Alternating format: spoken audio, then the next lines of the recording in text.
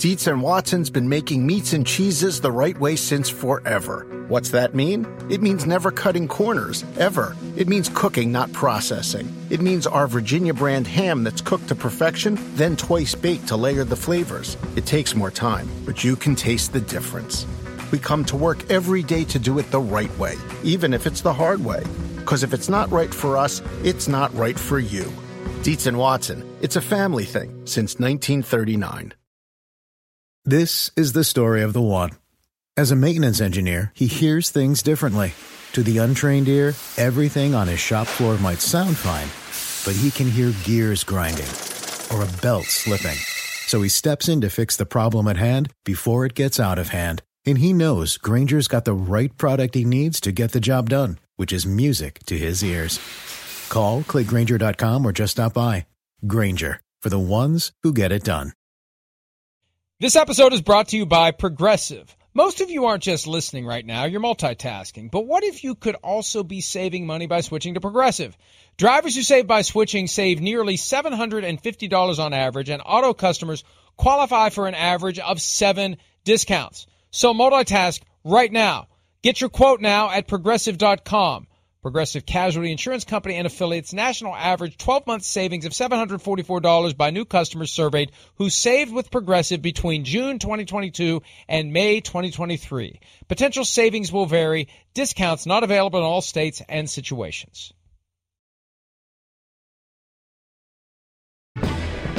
Everyone is waiting for me to ask you about the end of the first half. Let's just start big picture.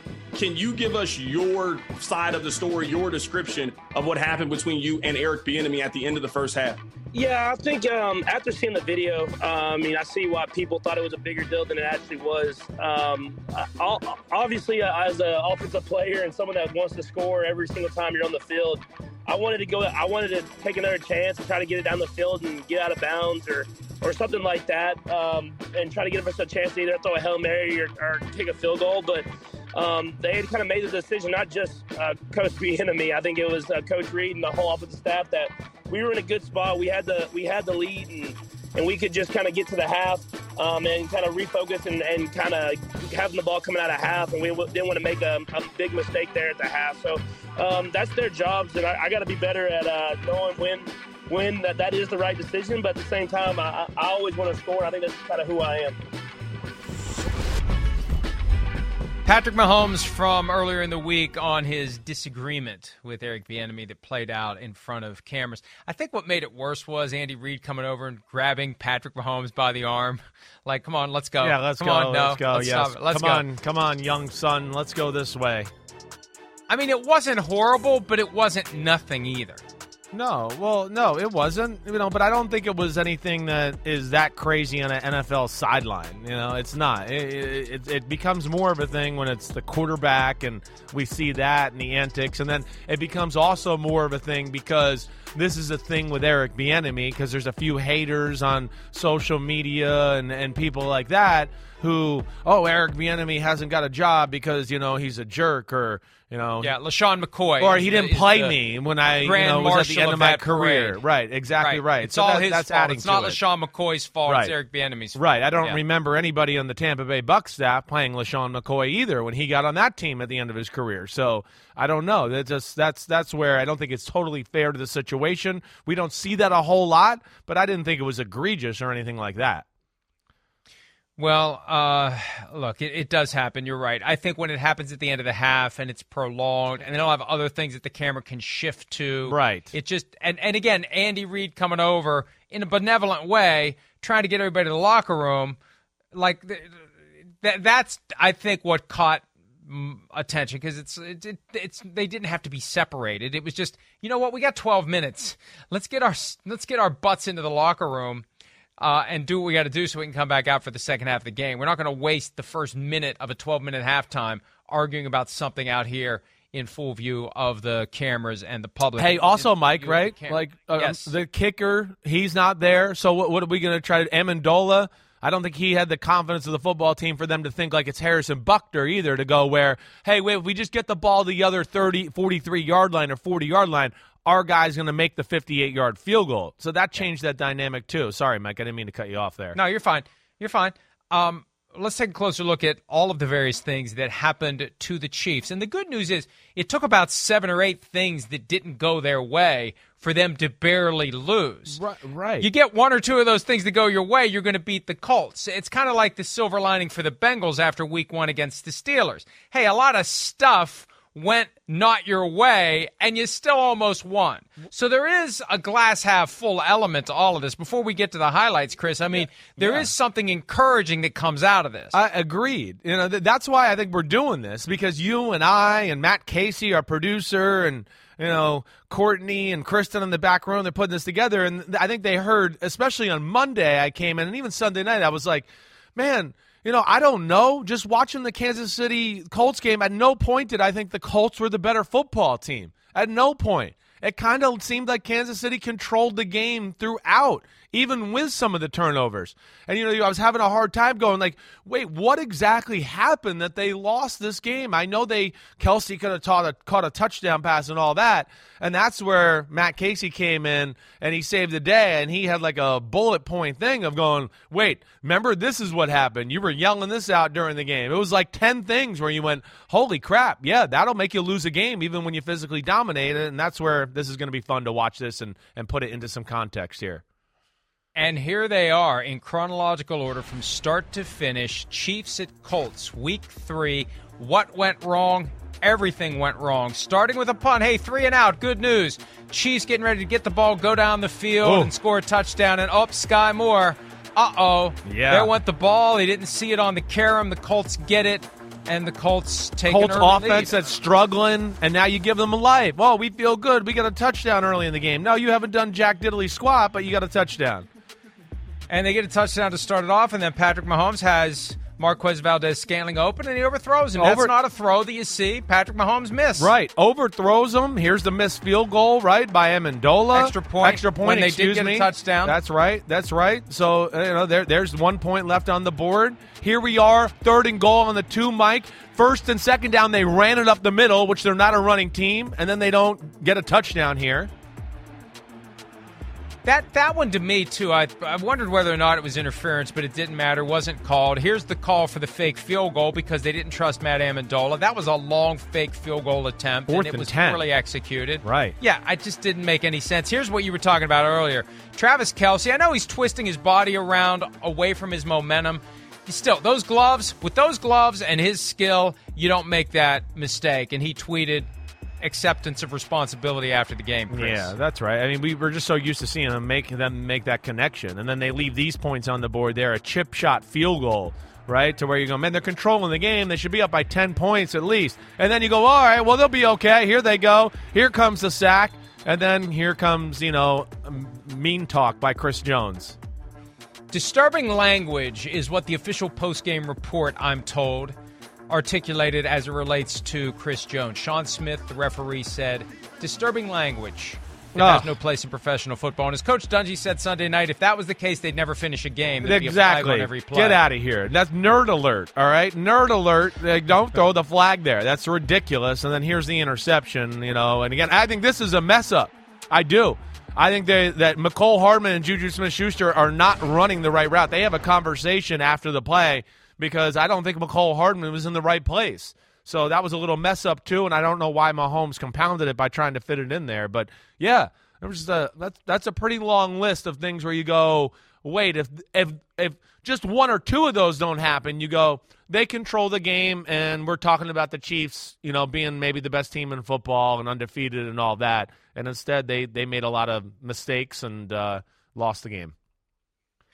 I immediately mobilized on Sunday afternoon to find out what Chris Jones said to draw that flag. Coach Dungy was sitting a couple spots down from me, and he turned and he said, Can you find out what he said? Because my understanding was words weren't the thing that would draw a flag anymore. And he's, and Coach Dungy played back in the 70s, but he coached up until 14 years ago. He knows, he hears what's said on a football field. There's a lot of things that get said. That's right. So there's been, it's not quite a shell game. It's just no one will say what Chris Jones said. Chris Jones isn't saying it. Because at some point last night, I was, it's like, hey, maybe you should ask him. Well, I have.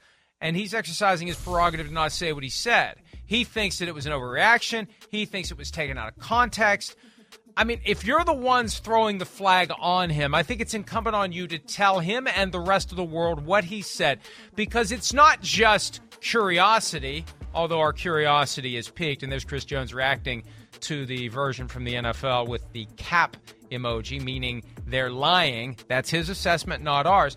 But if you want players and coaches to know where the line is, here's an example to show them of a situation that's on the other side of the line. What did he say? At least we know we can't say that in a game that Sean Smith is officiating. And all the other officials need to have the same standard. Like, is there some magic book? Are they carrying around the George Carlin 7 words you can't say on TV? If you say any of them, thank you. Like, you need to have, just like with pass interference, with holding, with roughing the passer, you need to have a rule, a standard that is reliable and transferable to every situation. It can't just be Sean Smith heard something that Sean Smith didn't like. That can't be the rule, Chris. I agreed, Mike. First off, it was my understanding that we had moved past this, too. You know, it's one thing if he's standing over him, and again, it's man junk on him, and he's doing that and all that, and we all see it in the visual stuff there. Okay, there you go. Then that's fine. I get that. It's a bad example. First off, nobody on TV would have known anything if he doesn't throw the flag. We would have thought, hey, he could have been like, hey, do you want me to bring the baked cookies over to your house tomorrow night? We don't know what the hell he said, all right? I don't like this. This is the referees getting involved in a football game, and it's an emotional football game. It's about physical and mental intimidation. Who the hell cares what he said? And this is, to me, you made the point here. Who says that you know what is the thing that actually offends a player? I've had guys say some crazy crap to me. I don't care. They talk about my mama. I got pissed off, and now I'm mad. Right? The referee doesn't throw the flag on the mama talk, though, but he might throw it on something else where I'd go, why? I don't care. I mean, I don't know what you could possibly say, you know, and in those situations, yeah, a lot of stuff gets said, you know, and you black mofo, you white mofo, yeah, you're white, you're a mofo, I'm coming back to get you, yeah, you're black, I'm a mofo, yeah, I mean, stuff like that gets said. Don't be so sensitive, Sally there, the referee. But that, to me, I have a major issue with him getting involved in that. We just need to know what it is. There. Bottom line is, we need to know what it is so other coaches, and that's what somebody said to me last night, it's a coaching point. We need to know what he said so players can be told, don't say this. I mean, Andy Reid told reporters on Monday that his advice to players is just don't talk. That's not realistic. It gets back to the whole taunting thing from last year. You want these guys to flip the switch from human to robot. It doesn't work that way. You're a human, you're out there, you're pushing, you're shoving, your adrenaline flows, your emotions run high. Oh, I got to flip the switch back. I can't stand over a guy. It's a physical sport that requires me to tap deep into these instincts I have, to unleash them, to bring everything that I have as a physical specimen. And then I've got to turn off whatever feelings it may engender in my body that may cause me to say something or do something that goes along with this effort that you want me to harness and project. It's not realistic. It's not realistic.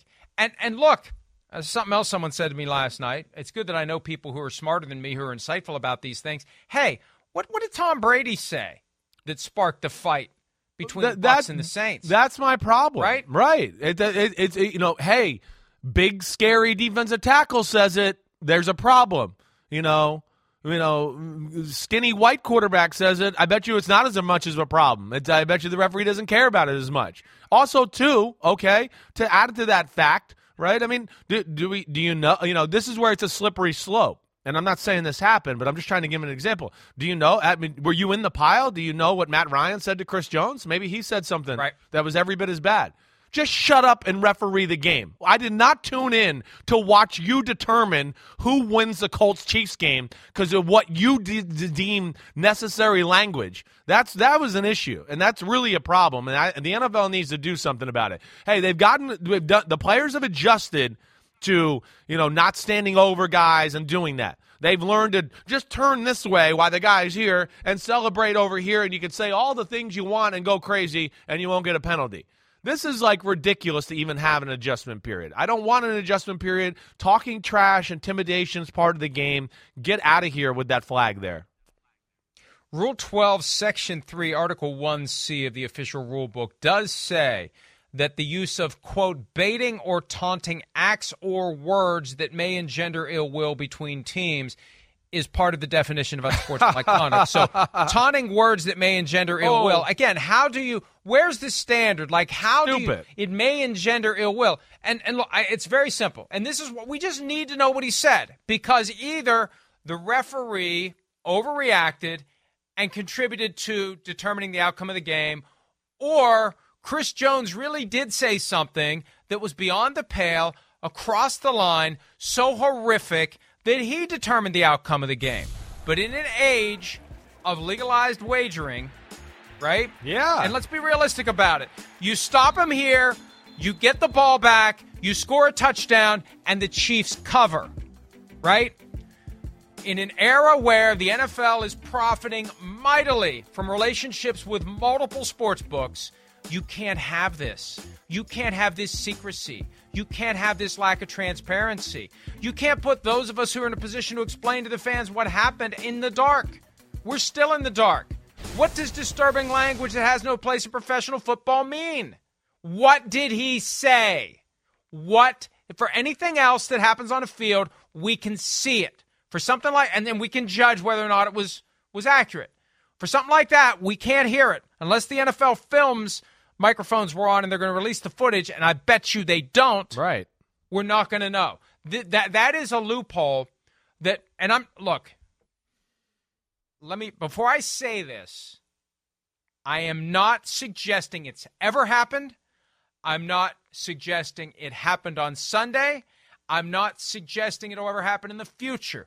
However, this is the kind of stuff that a Tim Donaghy could pull and affect the outcome of a game, Chris. This is a prime example of how an official, if he wanted to, if he was corrupted by the wrong forces, could use his discretion, affect the outcome of the game, and then cover it up on the back end. This is a prime example of how it could happen. I'm not saying it did, but this is what they need to be concerned about. I hear you there. I do. And, again, language, I don't know. It's a very annoying one to me. It really gets me heated, honestly. To Coach Dungy's point. It gets you using bad language. Well, it does. The game will go on all game. We'll just throw flags all game long if we're going to start policing that, all right? And I've never heard a player ever, nobody ever, all right, unless maybe like the N-word was used. There's no language that's unacceptable in the football field. None. Don't spit in my face. That's the only thing that's unacceptable in a football field. After that, it's football. Like, get the hell out of here. And, Mike, you bring up the point, about the Saints-Buck thing. There is a little, rumor out there that a memo was sent to the referees about that fight and the language used in that, and maybe that's why they were over-officious jerks in this one, all right, to steal a phrase from Marv Levy back in the day, right? And I'll find out. I'll find out if a memo was sent. I'll find out. All right. That's good. Yeah. That's good. Good to know. I don't know. Are we moving on to Bills-Dolphins, or are we out of time? Nah, let's move on. Here we go. Let's go. Okay, here we go. Well, I want to make sure because, it says 8:05 to end this segment, and my clock says 8:04. Yeah, so right, I guess we're going to go over a little bit. This All is right, good but it was stuff. a good conversation. It was worthwhile, and for a change, it included no disturbing language that has no place on TV. Here we go. Bills 21, Dolphins, or no, let me try that again. Dolphins 21, Bills 19. What went wrong other than me getting the score wrong? Let's look at the Bills' miscues from Sunday on a hot and sunny and humid day in South Florida. We've got the this is the spike opportunity at the end of the half, the weird spike thing, and it could have been a pick six. Oh, my gosh, it could have been. I don't know what happened here. I don't know if Josh Allen lost sight of the rules to go, wait, you can still spike the ball even though you bobbled the snap. I don't, but that was a huge opportunity where, they left 3 points on the field, and this was a big play here, too. Yeah, opportunity to score a touchdown. Gabe Davis has it in his hands and drops it. It gets punched out, so That's a great play. Call it a drop. Right. Great defensive play, but that keeps the Bills from scoring a touchdown. Yeah, pick six. Oh, and look Matt at that. Milano. There's another touchdown. Right. Now, that's why he plays defense still. He's got the gloves. Hey, when it's right there, you've got to make that play, Chris. Yes, you do. You got to make that play, too. You got to make that kick. I mean, you got to make that kick. It's a chippy. It's a chip shot, again, to where, it certainly put them in a bad spot. And then I did not like this call right here. I did not. Yeah, but, this is one of those that's unavoidable, and they don't care that it's unavoidable because it's a blow to the head and neck area. Is it really, though? No, it wasn't. I don't know. We could rewind it. And, Mike, it's not the best view. We'll look at it in the next block. I think it's going to be after our further review. But I did not like that call. And then they blew some opportunities down here where you see Josh Allen really missed one of the easiest throws he'll ever make there. And it was defensive holding over the middle on Gabe Davis. That's where he wanted to throw the ball. Gabe Davis is going to be wide open. They confused the coverage. They held him, and then he tried to quickly get out there, and, of course, he missed the throw. And then the holding call that pushes them back here. Right. Yep. Which was a right. That was a right call. Exactly. I'm not saying it wasn't. It's just another example of what went wrong for the Bills. Just like with the Chiefs, you have so many of these things that go against you. You flip one or two the other way. And Isaiah McKenzie should have ran out of bounds right there. I don't know what he's thinking. I guess he didn't know if he was going to make it. I don't know what it is. A lot is being processed in a guy's brain in that moment, but that's what resulted in not having enough time. Josh Allen not getting the snap off in time to spike it. Ken Dorsey losing his shit sorry. Come on, Chris Jones, watch your mouth. At least we're not live in London for that one. You change a couple of those and the Bills win. Well, yeah, and you take some solace in that if you're the Bills. It's hard. But I think you can. Well, some of those are fixable mistakes. There were certainly some plays there made by Miami there. And then you add on to the fact that, the left tackle messed up on the strip sack fumble that gave the ball to the Bills. Gave the ball to the Dolphins at the 4-yard line and got them their first touchdown. They had it protected. They got the numbers. They got it right. Either the left tackle or the running back messed it up. Josh Allen does not expect to be hit. So there was mistakes there where we go, I don't think the Bills will continually make those. And that's where you go, I never felt like they were the better team on the field. The Bills moved the ball up and down the field all day long, and credit to Miami for holding them out of the end zone and, everything else. The Dolphins had 2 drives the whole game. That's all they did. It was 2 drives, and everything else was dumb. Like, we can't get off. It's 3 plays, punt. It's 5 plays, punt. So that's where it left a weird taste in your mouth. We're like, how did they lose that game? Because really, they dominated and controlled it, but that hopefully gives everybody an inside look. 90 offensive plays for the Bills, 39 for the Dolphins, over 40 minutes of possession time for the Bills, under 20 minutes for the Dolphins. And Chris, this is what's disturbing if you're the Bills. And this gets to the point that I made before week 1 that I got real quiet about after they kicked the crap out of the Rams and the Titans. The pressure on the Bills may be too much. They are, since the start of the 2021 season, 0-7 in one-score games. All other games, 14-1. 0-7 in one-score games. You got to find a way to win close games. You can't have... this is the old Mike Zimmer excuse. Well, we lost the game because this happened. Yeah, that's the difference between winning and losing. That's what happens in football. It's very close, and you got 3 or 4 things that don't go your way, you lose the game. Welcome to the NFL. Right. Well, and I think the Bills, and this is where it does become too Josh Allen centric. Their inability to run the football, chew clock up, do that.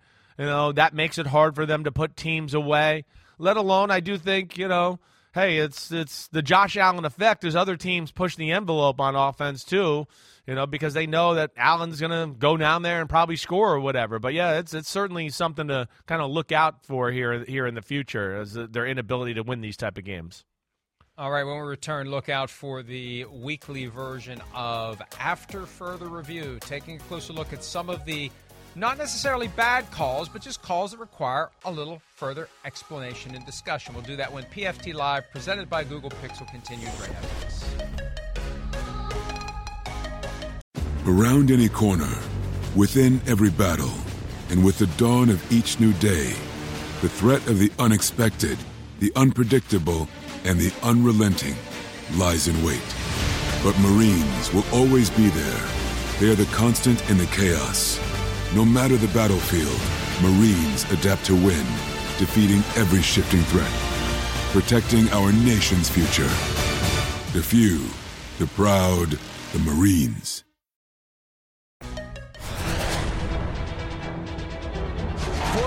Soldier tied at 20. Snap back to Mills. Pass is tipped. Intercepted in the hands of Roquan Smith. Tripped up by Mills at the 12. Do a dance, baby. Do a dance. Takes the snap. Straight drop. He's going to fire right. Yes! K.J. Osborne! You're so cold-blooded! Touchdown!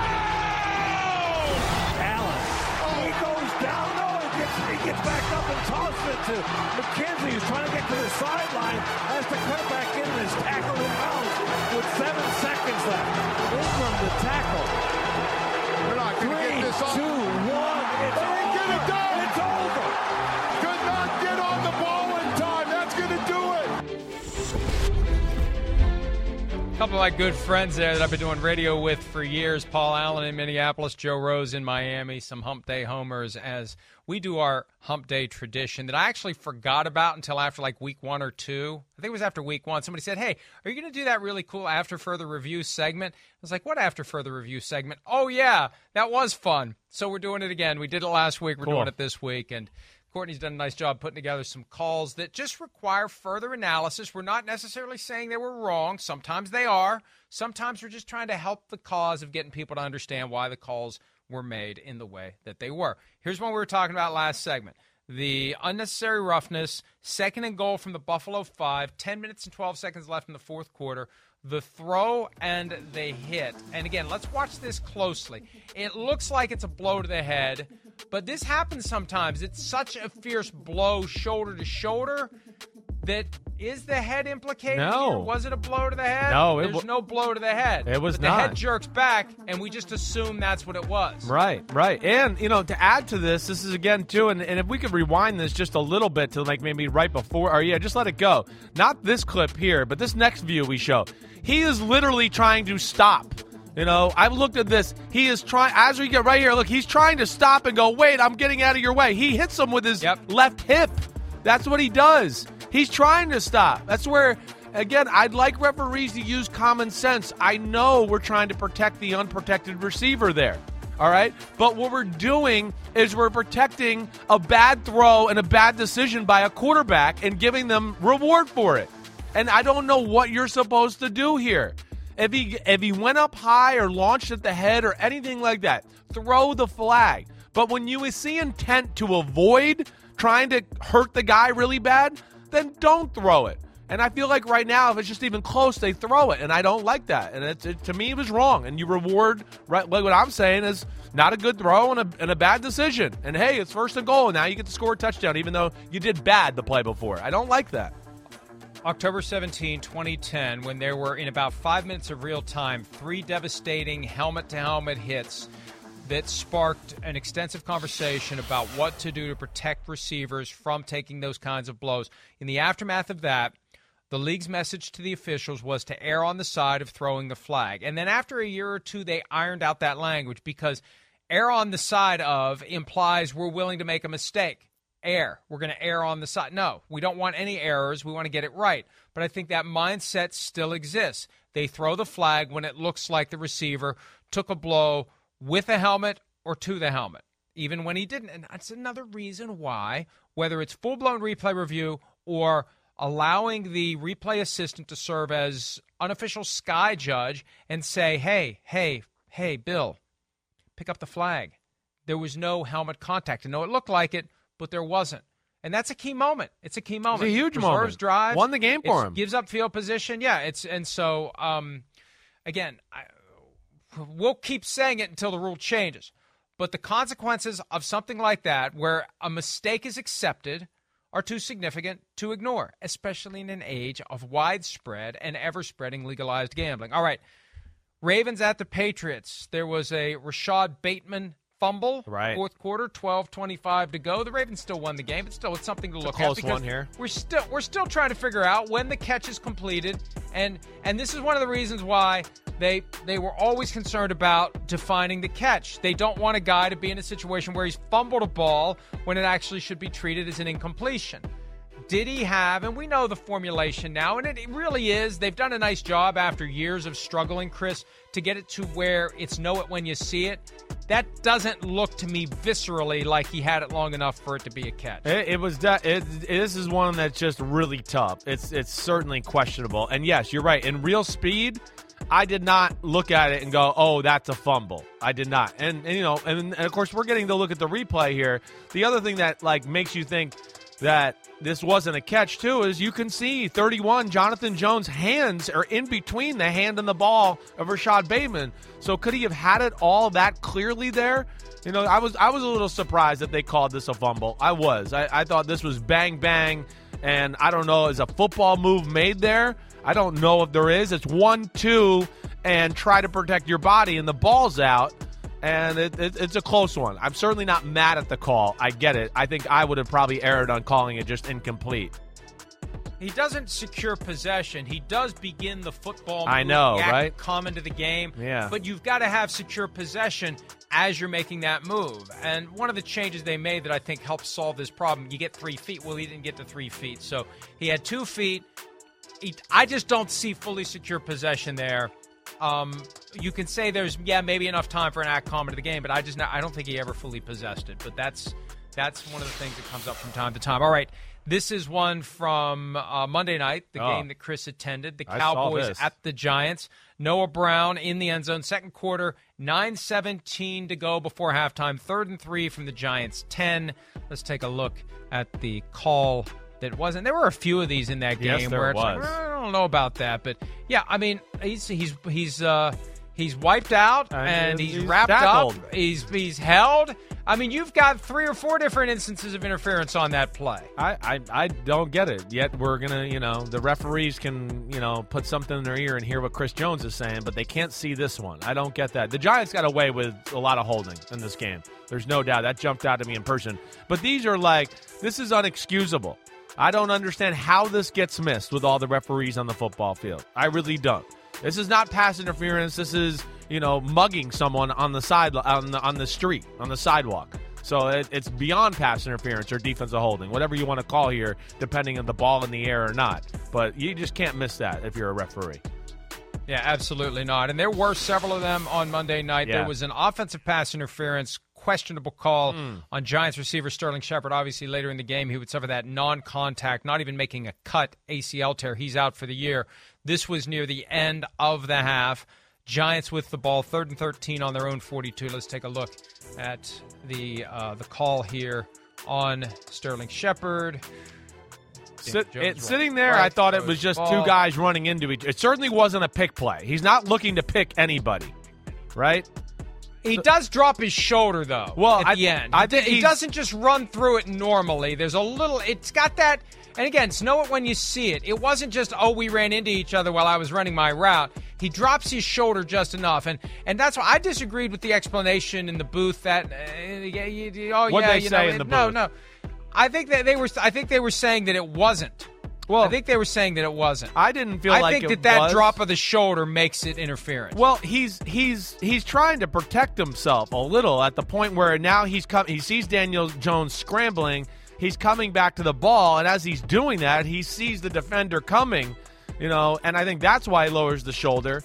So, I know it's not the worst, but to me that would classify under, hey, it's a lot of people running in a lot of different directions here, and they just happened to run into each other. I did not see an intent to pick anybody. He wasn't seeking them out from 10 yards away. It was more like, oh no, wait, he's right here, and then he lowers his shoulder. I'm going to run into him. That's more the way I felt about it, at least. It was called, and they were talking about how it shouldn't have been called now that I reflect on it a little bit more. I just think that drop of the shoulder is the thing that does it. If you're just going to have a collision, you're going to have a collision. You've just got – it's almost like taking a charge in basketball. There's a point where you just have to accept it. And when you do that, dip the shoulder and shove it into him, I think you're inviting that flag. So I understand that one, and I can't get upset about it because it didn't look like an inadvertent collision. Here's another one with Noah Brown. And this was not as egregious as the one from the first half, but man, oh man, 3rd and 1, 6:06 left in the game. Cowboys on the Giants 26. And I was laughing about this one because he's held by two guys. By two people. By two. Two guys. I know. Listen, I was sitting there going, oh, my gosh, we got lucky there because that was the right play call. I mean, if they don't hold them, he's going to split those two because they're too aggressive coming up in the line of scrimmage. I don't. This is where I'm annoyed with the NFL right now because next week now there's going to be a memo sent out, and now every time, a fingernail's laid on somebody, they're going to call pass interference. But in this game, for whatever reason, they let, manslaughter go on the wide receivers. I don't get it. It's like everything's ticky-tack, and then all of a sudden we got in this game, and they said, the hell with it. It's Monday Night Football. Let's just let it go, whatever. And, it was a disadvantage for the Cowboys more than it was for the Giants, that's for sure. Here's one from the Bengals-Jets game. Played in that same stadium one day earlier. T. Higgins back in the end zone. This is an application of a very obscure rule, and I remember having this explained to me years ago. Yeah. And thinking, boy, when does this ever happen? Well, it happens. If you catch at the sideline with your toes going out and you just tap your toes and then step out, it's a good catch. Right. However, if your back is to the boundary and your toes are down, they tap, but then your the heels heel come rolls, down right? out, it's not a catch. Here's T. Higgins on what was not, and this was a proper and accurate call. This is an instance of where 2 feet down are not 2 feet down because the toes don't count if the heels come down out of bounds. It's that simple, Chris. Yeah, that's right. It was totally the right application. I mean, a phenomenal catch. I mean, great job with the feet for the most part. But, yes, it's still considered the same step if the rest of the foot comes down to the ground. So, in all actuality, the toes, like you said, you explained it the right way. They're down, but that 1 foot, it rolls, and the back heel comes down, and they applied this the right way, and I got no problem with that at all. I definitely don't. What a catch, though. I mean, that really was special by T. Higgins. Unbelievable. And yes, you could tap your toes and then not touch in bounds with tap the rest them of your and foot. get them up. But if the rest of your foot goes down as part of the tapping process and it lands out of bounds, it's not a catch. That's the rule properly applied by the officials in that case. Let's take a break. When we return, not properly done by me, the power rankings, because I'm sure there will be plenty of disagreements. There have been plenty of disagreements. That's part of the fun. We'll take a look at the Week 4 power rankings when PFT Live, presented by Google Pixel, continues right after this. You're an idiot, Florio. Top of the rankings, power rankings presented by Google Pixel. Learn more at googlestore.com. When the top 3 teams lose, you're going to have movement.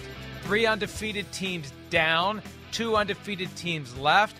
And I decided to make the Dolphins number 1, leapfrogging the Eagles. I haven't gotten much blowback from Eagles fans on this. I think they know the Dolphins have beaten better teams. Plain and simple. The Dolphins have beaten better teams. And the Dolphins took the best and the most punches that the Bills could offer, and they still emerged with more points than the Buffalo Bills. Somehow. So Right. the Dolphins are in the number 1 spot, and they'll have it until somebody beats them. And I assume we're not going to see the 72 Dolphins 50 years later, but who the hell knows at this point?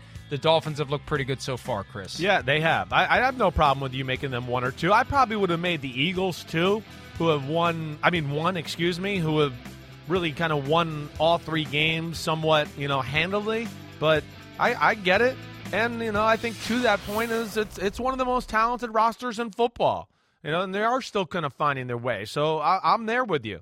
I think the thing that jumps out to me more than anything is just, so far here we are. It's just teams are still finding their way, right? It's hard. Teams are a little sloppy. It's hard to look at it and go, wow, there's a lot of great football teams right now, or at least teams that we look at to go 1 or 2 where we go, oh, I think they're going to run away with this for sure. We'll see as this plays out, but right now I do think you look at the Dolphins and Eagles, and they've clearly been the cleanest and best playing football teams in the league as far as consistency is concerned. Let me get to a question from Fred Durf on Twitter. Do the Jaguars, who are now number 11, I moved them up 7 spots after they thumped the Chargers, do they win the AFC South? It seems like Doug Peterson is just what they needed. Chris, do you think they win the division at this point? They're capable. They are capable. Mike, this is my man crush team. I know you don't listen to my podcast, and I don't expect you to. It's just I hear you say it otherwise. I know. Yeah, I'm know. I'm okay. aware. I know. Sometimes I'm not sure if I say it here or I say it there. But they're the team that, I've kind of had my eye on, ever since the offseason with some of the moves. Then we saw them in person at the Hall of Fame, and I just went, holy shit, do they have studs everywhere. This is unbelievable. And now they're kind of confirming that. I do. I think they got a real chance. I think they're that team to say, again, I'm not picking the Super Bowl, but that team like last year with the Bengals where you go, they came out of nowhere and are a force. The Jaguars have a lot of the makings there. Trevor Lawrence is playing awesome, and we saw the defense can be dominant. I mean, very dominant. I think there is a good chance they can win the AFC South. What about you? How long until Urban Meyer finds a way to take credit for what's going on? I built that team. I did it. Yes. Yeah, he's going to tell us that at some point, I'm sure. But, what's your eye? What's your spaghetti and meatballs tell you about what you're seeing from the Jags right now? I think they're in a perfect spot to keep it going because I still think that the league at large has yet to wake up to it. And there's that process you have to go through, and we went through it last year with the Bengals, where it takes time to accept that when you look at a Jaguars uniform, the players wearing that uniform are good enough to kick your ass and are going to kick your ass. Right. And it just takes time. Right. Yeah. I see the highlights, and I just think, that's the Jags. About the Jaguars. And that plays to their benefit. I think it really does. Now, by next year, it'll be too late if they continue to play like this and win the division and get to the playoffs and make some noise. But I think it does benefit them. They are not yet a measuring stick team. It's too early, and no one's going to buy into it yet. And, hey, Chris, they go to Philly this weekend. What a game that is. Talk about a sneaky great game. Boom. That's where I was going with it. It is a sneaky great game. You're right.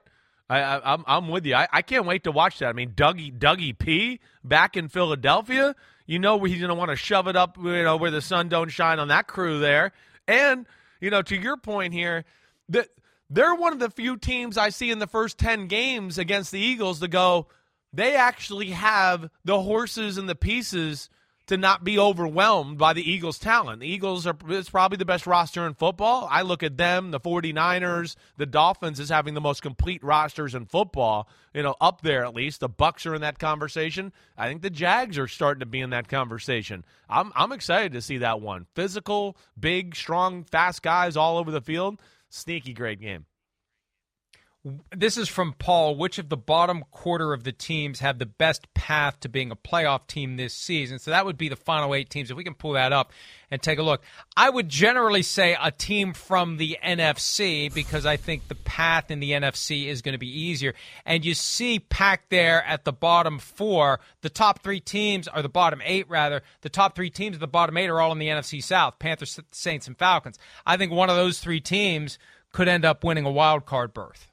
I would not be shocked, and I don't know. Yeah, I think I'd probably pick the Saints still, even though it hasn't been pretty. I'd probably go with them, just because I feel like some things are at least in place, and but they got to find their way a little bit. They do, and last week they're another team that made some big time mistakes to let Carolina kind of control that football game. That game should have been a lot closer down the stretch. But I still think I look at the Saints to be that team that could kind of make a jump and make a run into the NFC playoffs. What about you? You think it's one of those 3 pretty much? I'm going to be a prisoner of the moment and say the Falcons since they're the most recent ones to win. But they had that 16-point lead over the Saints to start the season. And as long as Marcus Mariota stays healthy, and who knows, maybe if he gets injured, Desmond Ridder comes in and plays well and gives them the spark they need. But they got Kyle Pitts involved. Cordell Patterson is as good this year as he was last year. Because he's a little bit older, I guess there was a thought, the wheels are going to start coming off for him. No, he was awesome against the Seahawks. They go to Seattle and win. That's impressed me. I think the Falcons are the team that I'm watching now in that bottom 8, and maybe the Lions too, if they can be a little more consistent. Right. Marty has this question. Did the Broncos' 1-point win over the 49ers really deserve shooting them up by 11 spots? Their run defense was only good when Debo was in the backfield, and their offense was atrocious. Are they really that much better than the Chargers, Patriots, or Steelers? Well, look, I don't care where a team was last week. I mean, I am influenced by it a little bit, but it's a snapshot of where they are right now. And they moved up because the teams that were in front of them lost for the most part and didn't look good. I mean, the Chargers didn't look good. The Patriots didn't look good. The Steelers didn't look good. And the Broncos ultimately won. For as ugly as that game was, the Broncos got their act together at the right moment and drove down the field and scored a touchdown to win the game, and then put the clamps on Jimmy G and company when they were trying to get in position for a game-winning field goal. That's right. So they won the game. Right. They beat the 49ers. Right. None of us expected them to, other than Matthew Berry, who got a free belt buckle from the Broncos for being the lone wolf. First place is you get the belt buckle. Second place is you actually have to wear it. But, they won. Credit to them. They moved up 11 spots. It's all relative, and it changes, and it will change. I think they got the Raiders this week, a desperate Raiders team, and we'll see if they can handle them. I think that's who they play. We're in that weird mode where we begin to shift to next week. They are. You're right. So I don't know all the games. So, if they hold off the Raiders and send the Raiders to 0-4, then they deserve that spot. Well, yeah, I agree with you there. I don't know. I think the thing I would say is, like, are they that – they're better than the Patriots and the Steelers right now. I am going to put them in that. The Broncos could very easily be 3-0. If they don't fumble on the 1-foot line twice against Seattle and 46 left hash doesn't happen – I mean, they were the better team on the field that night. They should have won the game. Things are a little ugly right now, but that's, I think, the way they're going to be here for a little bit. Russell Wilson's still finding his way. Russell Wilson, to me, is not nearly as magical as he used to be. I think he's got to start playing a little bit like he did on that last drive and creating some plays. And he's got to throw the ball over the middle a little bit more. It can't always be like, oh, I can't see and I don't trust it and I'm just never going to throw an interception. He certainly has not been spectacular either, but they're a defensive football team that has shown they can run the ball, and I wouldn't be shocked if we see them win a lot of 20-14 games, 17-10 type of football games. But I think you're justified with where they're at in this power rankings. But you're right. We need to see more of the Russell Wilson that we saw at the end of the game, and I think as time goes by, and Nathaniel Hackett, the new head coach, is kind of working his way through this early season struggle, but they're 2-1. Yes. For a team that feels like they're 1-2 or worse. Right. They're 2-1, and these wins in September are money in the bank for your playoff positioning later in the season. Let's take a break. An update on Myles Garrett, plus plenty more to come on this Wednesday edition of PFT Live, presented by Google Pixel.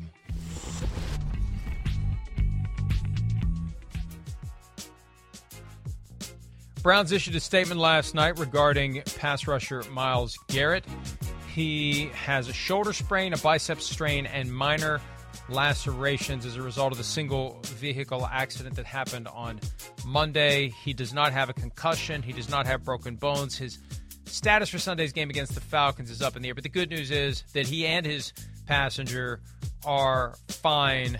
When you see photos and video of that vehicle, it's amazing to think that they are in such good shape, Chris. But that's the best news, that Garrett and the passenger in the vehicle are okay, and now we focus on when he can get back on the field. Yeah, that's right. It's good news. I mean, it's nothing major. I mean, at least nothing to where we go, oh, gosh, he's going to be out for an extended period of time, or, like you said, a car crash like that, you start to go, man, I hope this doesn't affect the future of his career. So glad he got out of that one okay. And they're going to need him. Again, we know. He's special. He really is. And his ability to kind of sway the game, change game plans, I mean, he's one of those top 5 pass rushers in the game. There's no question about that. We mentioned earlier this effort by Jerry Jones to speak into existence a quarterback controversy. Dak Prescott told USA Today that he's probably not returning Week 4 against the Commanders. Week 5 against the Rams, that's the one I'm looking at, Prescott said. Some people are okay with sitting out, but I'm not built that way. It's effing killing me not being out there with my guys. It's so hard, but I also know I've got to be patient. Yeah, it's even harder when the owner of the team is trying to make it look like it's Joe Montana and Steve Young in Dallas and trying to will this into Cooper Rush becoming so good that they don't have to pay $40 million a year to Dak Prescott anymore. That's what adds to the pressure. And I'd say most guys in the NFL are wired the way Dak is, especially quarterbacks, the leaders of the team. They want to get back and play. Everybody wants to play. It's football season. You want to find a way to play football. Right. Well, again, and you're right. I don't know why Jerry Jones is instigating this a little bit or putting fuel on the fire there. I do think it is to rush Dak Prescott back in some strange way. Definitely, yeah, he wants to be out there. We know that. He's a guy that lives it, loves it. You can see it. I mean, that's I don't even question that. And they're going to need him. They're going to need him. They played well the last 2 weeks. Mike, you know what I really want to say is just because this drives me crazy. I hate this. This is what happens here. The backup gets in, and now the team starts to play a way that fits their team better because they've been, we got Dak Prescott. Let's just throw it. Let's throw it. No, your team, they're not built. You guys aren't that good that way. So play the way you had the last 2 weeks when Dak Prescott is. Make the defense has been creative. They have felt the pressure to hold up their end of the bargain, and then they've been balanced on the offensive side of the ball. And it hasn't been just, hey, Dak, drop back and squeeze it into another tight window every play. They're playing a full, complete team game right now. I hate that about the NFL. I've experienced it. I've seen it. The backup gets in, and all of a sudden we coach the team a different way. Coach the team this way with Dak Prescott, and you might have been 3-0. So we'll see where it goes from here. But they're going to need him and his ability to make plays, big throws down the field. Cooper Rush is not Dak Prescott, so I'm not going to let that happen and let this controversy go on, no matter what Jerry says. You make an excellent point because after Prescott got injured, there was a comment from Coach Mike McCarthy about the offense, and he said, we have to be smarter. Well, why weren't you already smart? Exactly. Why does it take the loss of a player that you would otherwise just rely on and say, go do your thing, to require you to be smarter? Be smarter. Right. Be smarter with your best players. Right. Be smarter all the time. Don't just be smarter when you don't have the luxury of your best quarterback available. It is telling. It really is. It is. It's obvious. If I'm Jerry Jones and I'm Mike McCarthy, Sean Payton, Mike McCarthy, Sean Payton, that's the kind of comment that in hindsight is very revealing about Mike McCarthy as a coach. You don't get smarter. You stay as smart. You just are. It should be. I agree with everything you said, and I hadn't thought of it that way. But you can, I think, as a coach, rely too much on your players and not put in the time, the effort, and the brain power necessary to get the most out of your team. Agreed. It's a comfort zone. That's what great quarterbacks do sometimes. Well, they just go, I'll just call this pass play. He'll make it happen. It's not that creative, but he'll put it on the money, and that's okay. Well, no. The damn good quarterbacks go, wait, can I have that play where we fake Ezekiel Elliott and Tony Pollard runs out this way and I throw the ball and he gets 20 yards? I like that free bullcrap play too. That's where I don't get it, and hopefully they've learned their lesson from that standpoint, because if they do play the way they're playing, and now you add on Dak Prescott to the equation and his ability, which is greater than Cooper Rush, then you start to go, oh, watch out. And then Michael Gallup gets back, and you start to go, whoa, they can put you in a bind here. They're running the ball a little bit. They got some cute little short passes, and now you got Gallup, CeeDee Lamb, and Noah Brown man-to-man, and, that could cause some problems for people. So, hopefully they can follow that formula as they go forward. Nothing against Mike McCarthy, but I do know that Sean Payton would work in those plays that are benefiting Cooper Rush with Dak Prescott. Right. And would always have the right play at the right time to use under the right circumstances. It's the right time for us to take a break. When we return, our draft for this Wednesday. The biggest surprises so far of the 2022 NFL regular season. More PFT Live, presented by Google Pixel right after this.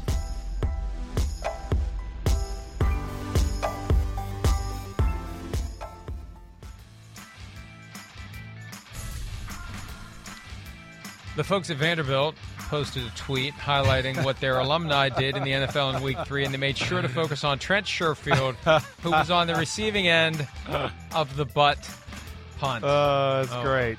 That's great. Fortunately for the Dolphins, they still won that game, because that was the moment where, on top of everything else, and we didn't even put that in our pack of the things that went wrong.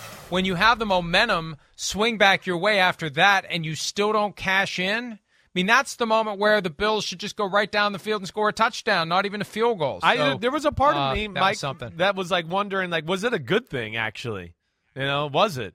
I know it made the game to a field goal, but more times than not, they're going to get the ball on their side of the 50 going in. I know they had to score a touchdown. That won't be easy, but instead they got the ball kind of in their own territory and then had a drive, and I think gives it's just an interesting conversation. It's a good point. It's a good point. Yeah. You could have a nice little return. Right. You could be 30 yards away with a minute and a half left. Exactly. And more than enough time to get to the end zone instead of struggling to get yourself into field goal range.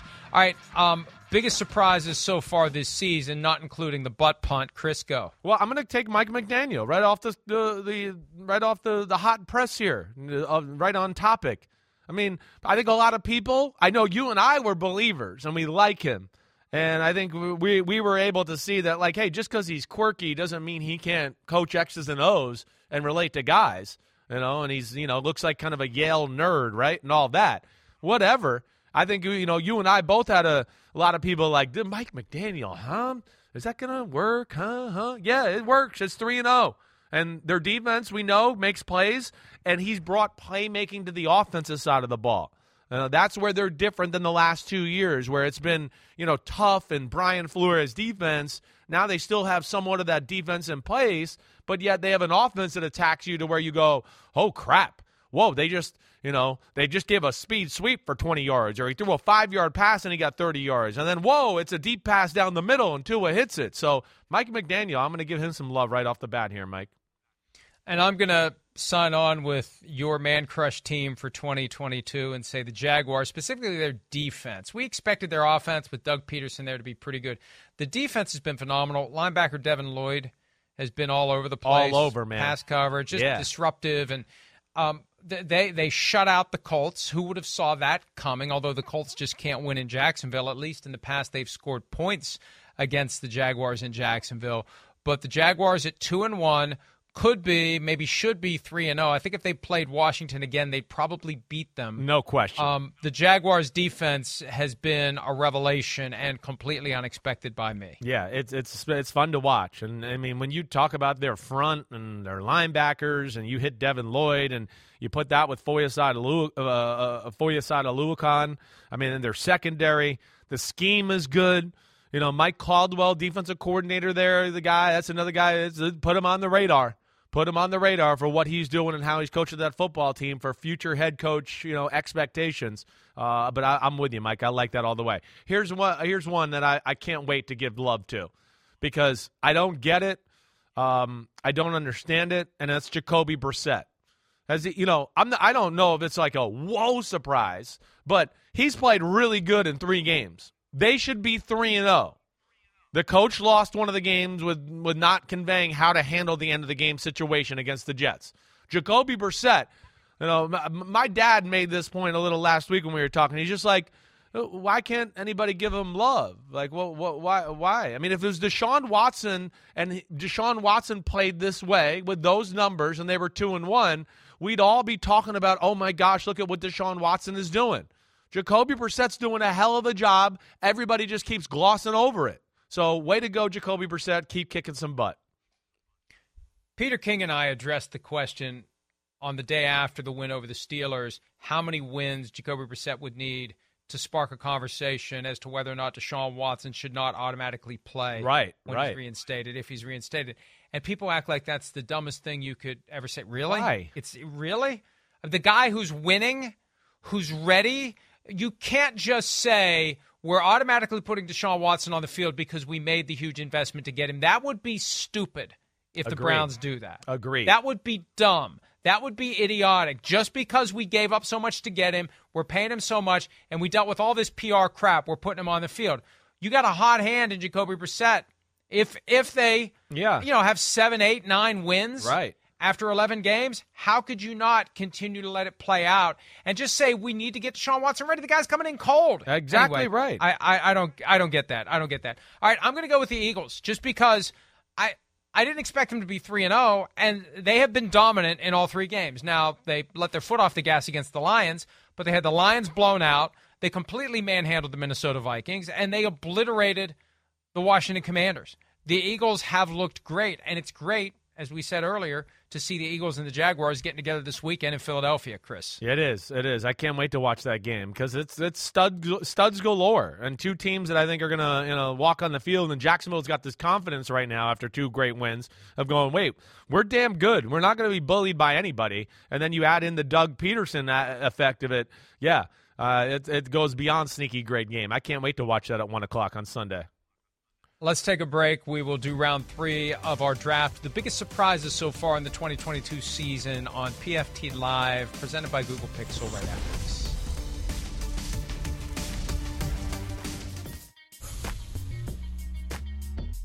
All right, round 3 of our draft. The biggest surprises so far this season. Chris, what do you got? I'm going to go with a negative one here, all right?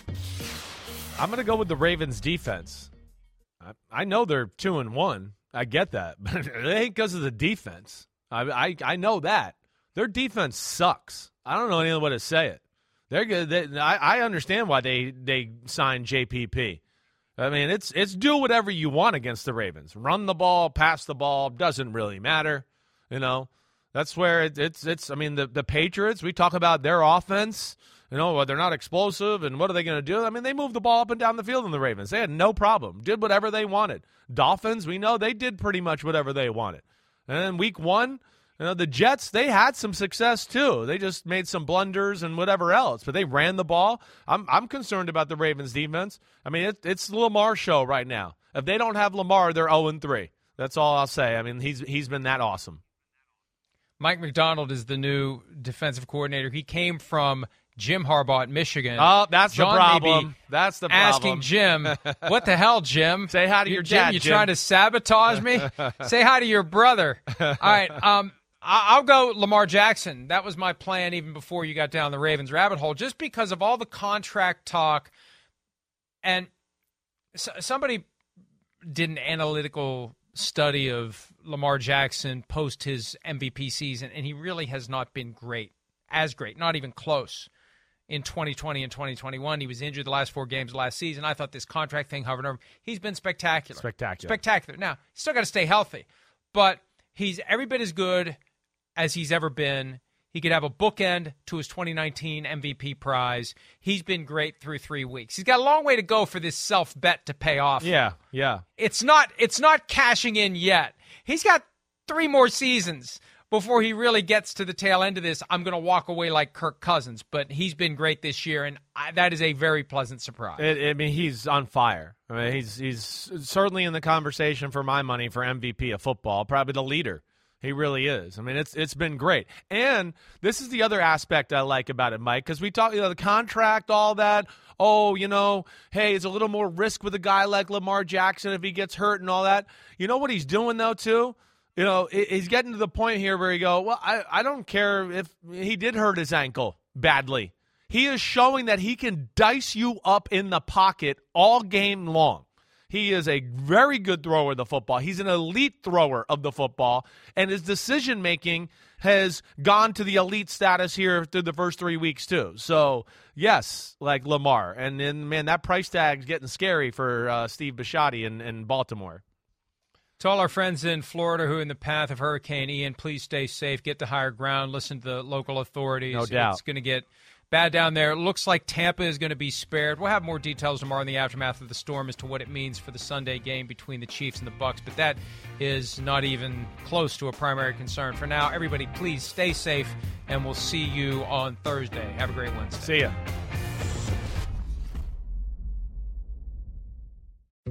Dietz & Watson's been making meats and cheeses the right way since forever. What's that mean? It means never cutting corners, ever. It means cooking, not processing. It means our Virginia brand ham that's cooked to perfection, then twice baked to layer the flavors. It takes more time, but you can taste the difference.